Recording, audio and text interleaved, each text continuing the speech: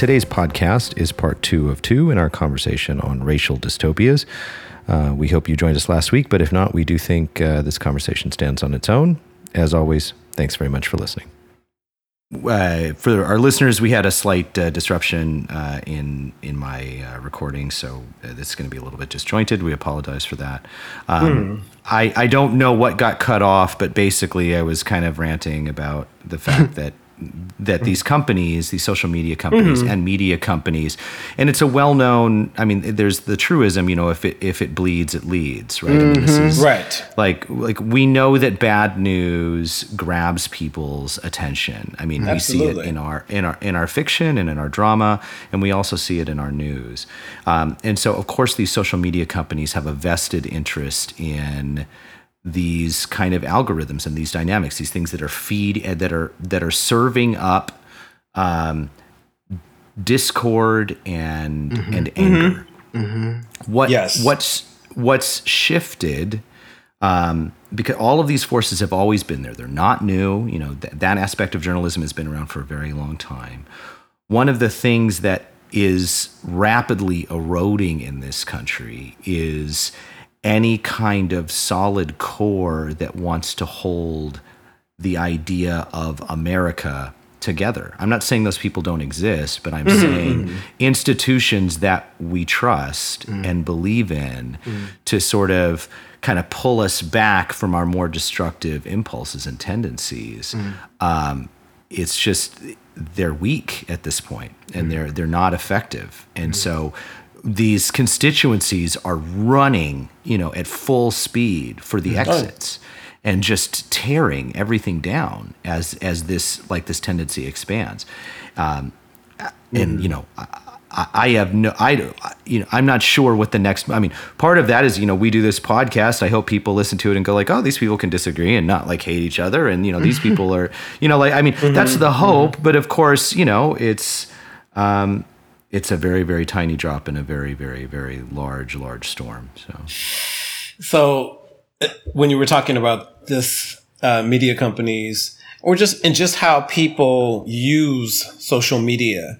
So this morning, as I'm doing research for the Rachel Nichols piece, or the Rachel Nichols issue, I pulled up I'm pulling up right now, Giannis Antetokounmpo's reaction to Rachel Nichols goes viral. Okay. Giannis Antetokounmpo. Yeah. He's the Bucks. You're just showing off now. You're just showing off. No.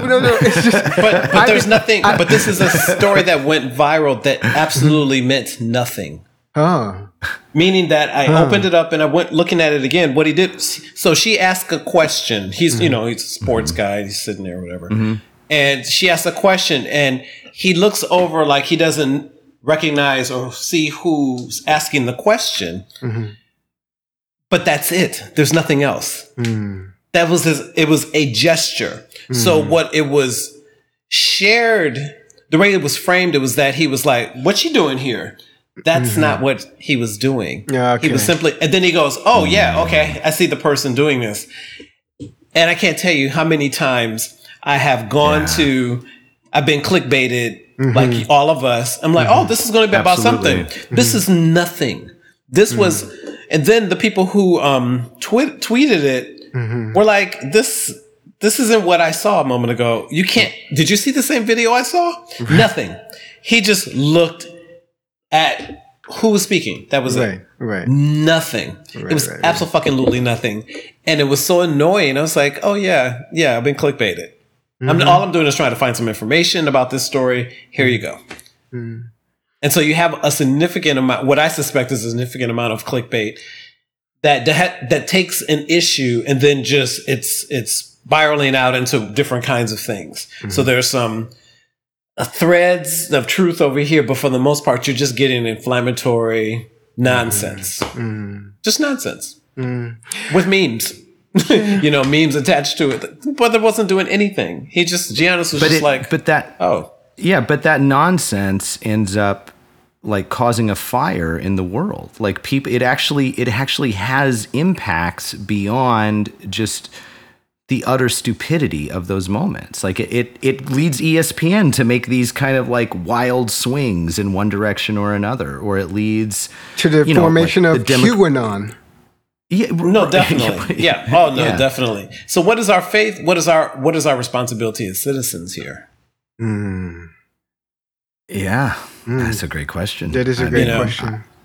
So I know what that answer is for me, but no, please, Stephen, go. So I'm going to answer the question. What I'm going to do is kind of go around the question, which is when people send me recommendations for films where everyone is being killed and shot up, I go, no, I'm not interested in that. Or, hey, have you seen the latest racial drama? No, I want to sleep. So I think about what we consume. What I'm saying is, in short, I think a lot about what I consume and how it shapes my brain, and how I don't want to be up at 3 o'clock down a rabbit hole looking for something that in some cases is misreported, misunderstood, or really doesn't make me a better human being. Doesn't make me kinder to people. Doesn't make me more thoughtful about my own culpability in making the society. It just makes me mad, or frightens me, or makes me scared. So I think about what we're consuming. I know what I want to do. I know what my daily job is. And my daily job is to see you. That's my daily job, is to see you and not let you, not myself, become something, not become a brand, not become somebody as ugly little thing. You can do whatever you want over here. But my job is when you approach me, you're going to approach me like a human. This is what we're going to do. So this is my follow-up question then, Stephen. I love what you just said, but so when those people, I should say, friends, colleagues, send you these... Us. Right, us. When we send you these links to things that don't essentially increase your ability to be a thinking, feeling human being, do you then feel it your responsibility? And I kind of suspect I know the answer, but do you then feel it that it's your responsibility to push back a little and help them be more thoughtful about what they're consuming and or suggesting to you? Like, will you say, hey, do you just say, I'm not really interested in this? Or do you say, hey, I've been thinking that this kind of thing isn't really increasing the quotient of happiness in the world. So this is the kind of thing do you, but I wouldn't share it. I haven't done the latter of that. No, okay. I've done, this isn't interesting to me. And if pushed, then I might be moving to the second part of what you said, because I have different competing interests in my head. One is to be culturally fluent. So I want to have these conversations about these different shows. And if it's so hot, then I'm definitely I want to have an opinion about it. I don't want to be told anything. I just want to know it. And I noticed that the more there are as many channels on YouTube. I mean, there's so many channels on YouTube where there are some amazing analyses going on, and then there are some terrible. So at the very least, I wouldn't even watch a video or one of those before I saw a movie. I'm like, no, I really want to see what I would get out of it. But this idea of the a cultural diet of misery and doom and dystopian, all of that, I get it. But again, I think I'm more inclined to try to share. Oh, you know what? I watched a Andrei Tarkovsky film today, and I might share. I think that seems to be my mode when someone is asking me what am I watching when they send me stuff. And there's a good friend of ours, Seth, that sends me a lot of stuff, and I just go, "This isn't." I think you got the wrong person. I think you have the wrong person. We've been friends for a while, but you have the wrong person. Yeah, I don't find this interesting. I don't find people sending me fights. Real life fights. Interesting. Watch this. Oh yeah. Okay. No, I'm going to sit over here with my Frito bag, and I'm just going to not watch this because why does it feel good? Why does it, I don't even know if that's the right framing of it. It feels like if you're consuming this stuff all the time, it becomes your norm. I suspect it does, or at the very least, it shapes what your expectations of the world are. And I can't let that get in my way. Of imagining. So I love this idea of, I want to take just one more second, and that's with the Frida Kahlo versus the Imagine Museum. Imagination projects are far and few between when it comes to when it comes to broadcast or written or literary things. Absolutely mass produced. The imagination's not there. It's interesting about the collar thing, which is a great point, by the way. It's a great point, but I didn't see it as a takedown. I saw it as a clarification. But I can see how other people would see it as a takedown or would use it as a takedown because either they don't like her or they're like, oh, she was from. I just go, that's not the point. The point is that she took on these. The cultural accoutrements that didn't belong to her. That wasn't a part of her experience. But then, to make it even more complicated, she brought attention to that. So, like, where do you put all that? Do you know? And which ends up making other people feel disempowered because they don't have the same ability to put their culture front and center and get more eyes on these cultural representations. So they feel in some ways, I guess, seen, but seen not through the lens they want to be seen. Yes. But there's something here that reminds me of a conversation I had with Travis years ago. And I've thought about this consistently.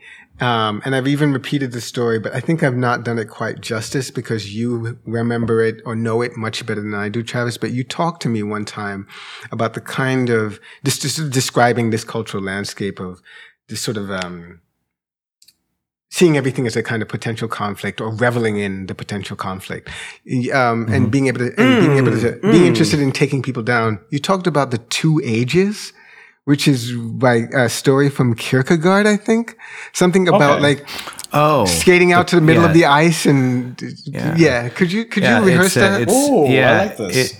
It's The Present Age. Okay. Is a very small book by Søren Kierkegaard, and it's about the difference between the heroic age and the present age. And in a heroic age, Kierkegaard describes the person that would brave. So there's a large lake where near the shore, there's a large lake where near the shore the ice is very thick, and then as you get further out, the ice thins. And there's some great prize out on the thin part of the ice, some great jewel or some great piece of knowledge or something like that. In a heroic age, we would celebrate the people who risked their lives to get to this great prize, even if they should die doing it. And if by some chance someone was able to overcome the absolute improbability of making it across this thin sheet of ice to the prize, they would be celebrated as a hero and lifted up by everyone. But that's not what the present age is. And he was specifically talking about the press in Denmark in the 18th century. 19th century, sorry. And in the present age, what we would do is we would tear down anyone who was stupid enough to skate out to the thin part of the ice. Well, didn't they see the caution flags? Didn't they see? Obviously, I'm interjecting kind of contemporary descriptions. He didn't have caution flags, but didn't they see the cones? Didn't they read the bulletin that this was something that was dangerous? What are these people doing? And if someone should actually manage to, and there would be very little sympathy for anyone that did not follow these rules.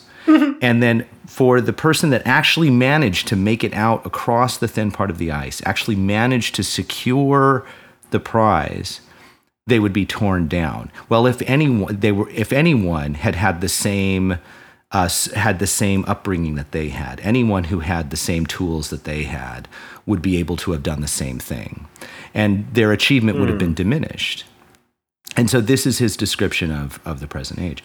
It seems particularly apt to me, and has seemed apt since I read it when I was in my early 20s. I mean, this is, in fact, what we do. I think probably we've done this for much longer than Kierkegaard gives it credit for. I think this probably you can reach really far back in history to see this kind of behavior. Because, not to reach to another philosopher right away, but what Nietzsche has said about ressentiment, meaning like resentment, being one of the primary driving motivators in complex societies, I think is exactly right. And these are all contestations between elites. And, you had said earlier, Stephen, you were talking about, Taylor and kind of in the incendiary history of the United States around race. But in fact, Maria Taylor probably has not had to deal with that in the way that people before her have had to deal with that. Probably. Because of the work that those people did. Now, I don't know for sure. I don't know where she grew up. I could be wrong about that. But if you had to lay a bet on a roulette wheel about who had a more difficult time navigating America in the 1970s, even 1980s, versus someone in the 2010s, it's a better bet that the more difficult time is going to be with the people that have lived in the certainly the middle. I mean, those that are still around, middle to latter part of the 20th century. And so while Taylor may have access to those stories through her family, through history books, while we may all have access to it, the fact that that is not the lived experience means that it is a fully symbolized activity at this point, and or a primarily symbolized activity at this point. And so it becomes a matter of taste and fashion, as opposed to actual. And this is one of the things that I think got Reed in trouble. You know, like sort of Reed wants to move the conversation towards like, okay, what is class? How is class functioning in America? Why are we always covering over class in America? Why are we always moving away from class as a valid critique? And we've always done this. I mean, throughout our history, we've done this. Anyway, so I'm sorry. I don't want to keep spouting off, but that's the Kierkegaard reference that Seth was mentioning. So I think you mentioned this before with, because it makes me think of Dan Savage's "It Gets Better." Yeah. Remember that campaign around queerness? Yeah. And so I'm close to finding the language to be able to parse what you're saying, because yes, on the face of it, absolutely. But I also feel like when it comes to people's individual experiences, we can never really know what this Taylor woman has been through. But it's almost irrelevant in this moment, right? About what has happened with Rachel Nichols, you know, this particular thing. And what I'm saying is that the focus really here, because Taylor more than likely leaked this, I would put money on it. Yeah, Taylor is because someone it's close just too to her, much. certainly. Then that speaks to what you said about the ambition earlier. Her experience with racism, I don't know. Yeah, of And course. it doesn't. It doesn't. It's not necessarily apples and oranges. It just feels like the individual experience of something could be very hellish and feel like it was Jim Crow. But we don't know, because if we're not coming at it with a good faith, and then we also want. I think when I hear you say this, my brain goes, there's a part of me that feels that the world is impatient with what progress should look like in the US. Do you know what I mean? What is it? Does it look like everybody's treating everybody equally? That would be fine. But also know that the language and the contours of living in a racist society are constantly telling you it's not happening. What's not happening? Racism. Okay. Right. You know, okay. That's not it. You know, the gaslighting business right now. Everyone thinks they know what gaslighting is. It is not. You move the chair. Oh, the chair was over there. It's over there now. No. I have Stephen, if I may interrupt, please don't forget. Please don't forget what you're going to say. But I want to give. I'm sure it's something marvelous. Go ahead. So in the interim, when we had a break, I was trying to find the name of the Washington Post columnist. I don't think I've been successful. I do remember being very, very pissed off by her, but this must have been like, I don't know, 8-10 years ago. During the presidency of Barack Obama, he had said something, and I want to say that it wasn't a written piece. It was something like someone had asked him something about this, or he'd written something like this in his book. Something about being a black man in the U.S. and having the experience of being followed around when he goes shopping, which has constantly happened to me into my 40s. And I think I'm finally at the place in my life where I would feel comfortable just turning to someone and say, do you expect me to steal something? Do you need to be watching me right now? Do you need something? Can I help you with something? Yeah. Like, stop following me. And maybe I'll buy something. Right. Basically. But this is something I've dealt with most of my life, right? Mm-hmm. Growing up in the U.S. And he talked about this, and he wasn't a long screed, but he just he talked about it. This woman writing for the Washington Post, I want to say, I know she's a white woman. I forget. I want to say her name was Candace something, but I don't remember exactly. She said something. Her opinion piece was very pointed and very angry. Said, how can Barack Obama say this? As a white woman, I also get followed around stores.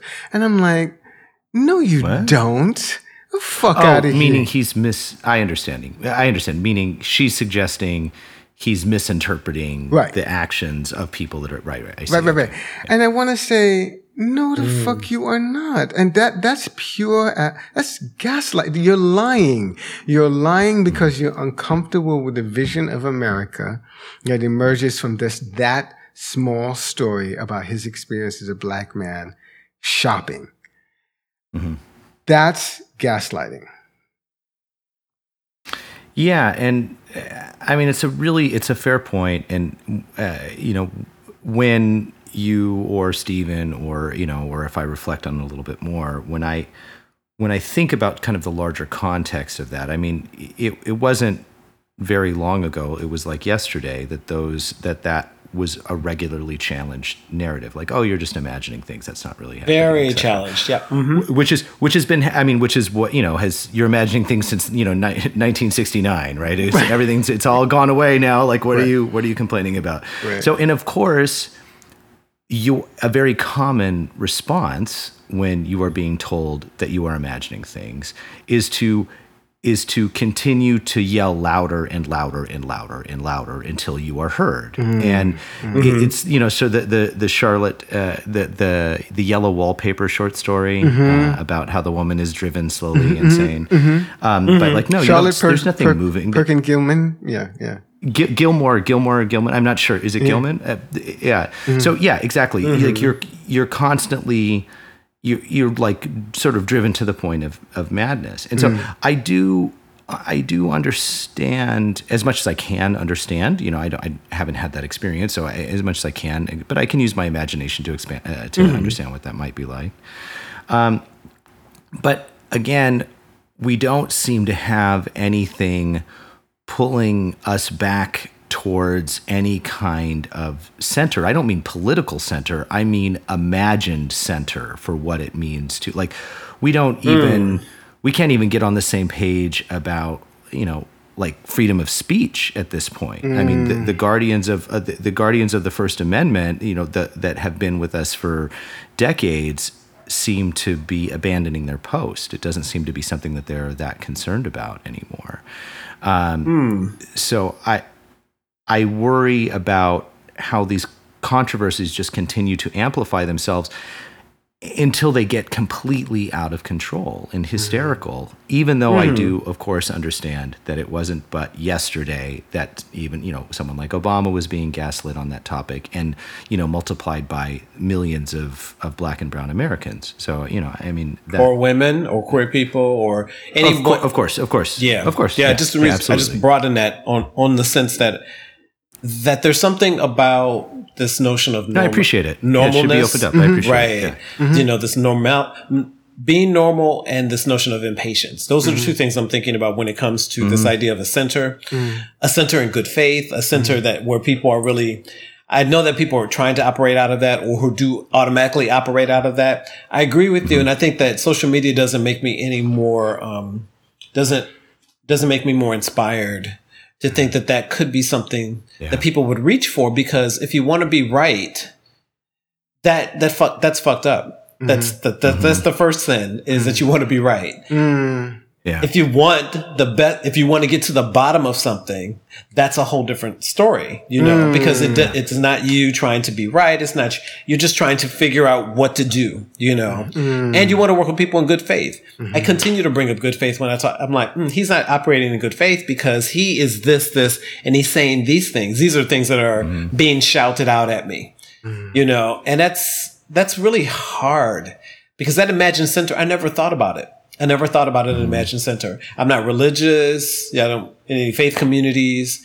I just go, but what does that look like? So that's a good imagination project. I think I'll take that on. What does it look like to imagine what that center would look like, and what would it take to get there? You know. Yeah, what kind of work does it entail? Yeah, Steph. I mean, we're probably coming up on time. Do you want to? I mean, you introduced the topic. You want to take us out, or? I had several things I was thinking of, and they all just went out of my head because my head is porous. So we're just gonna have to galumph along. I think I'm most intrigued by the idea of it's a simple metaphor, but I think building. I want to think about building. I mean, and the way Stephen has kind of framed it is more as like it's an imagination project. I want to take that a step further, I suppose, and not just talk about sort of imaginative constructs, but like how to actually build things. Because, and on the break, I looked up another piece that we published recently, another opinion piece that Hyperlogic published that I worked on, which was titled "Abolish the Museum," and that post, huge. That post got 14,000 hits. So, and there wasn't a lot of imaginative content there. It was more sort of talking about the museum in terms of negation. Like, let's not do this. Let's not continue violence. Let's not do that. But not really about imaginatively or practically constructing something.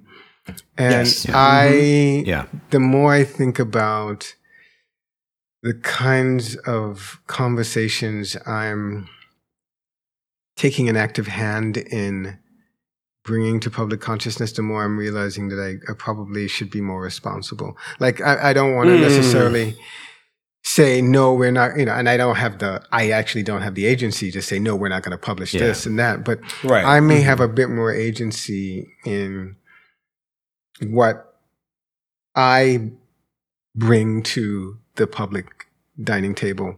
And I think we need less of that. We need less of abolish this, destroy that, burn Rachel Nichols at the stake, and more of, like we talked about earlier, the work. Like, how do we do the work? Yeah.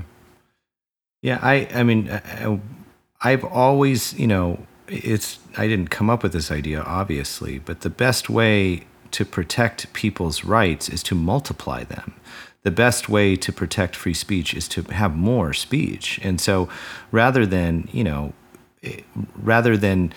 sort of tossing out arguments about defunding the police or abolishing the museum or whatever, there just need to be more voices on the other side of that, because there are a lot of other fucking opinions on these topics. There's a lot of other smart people who are thinking about how to deal with this stuff.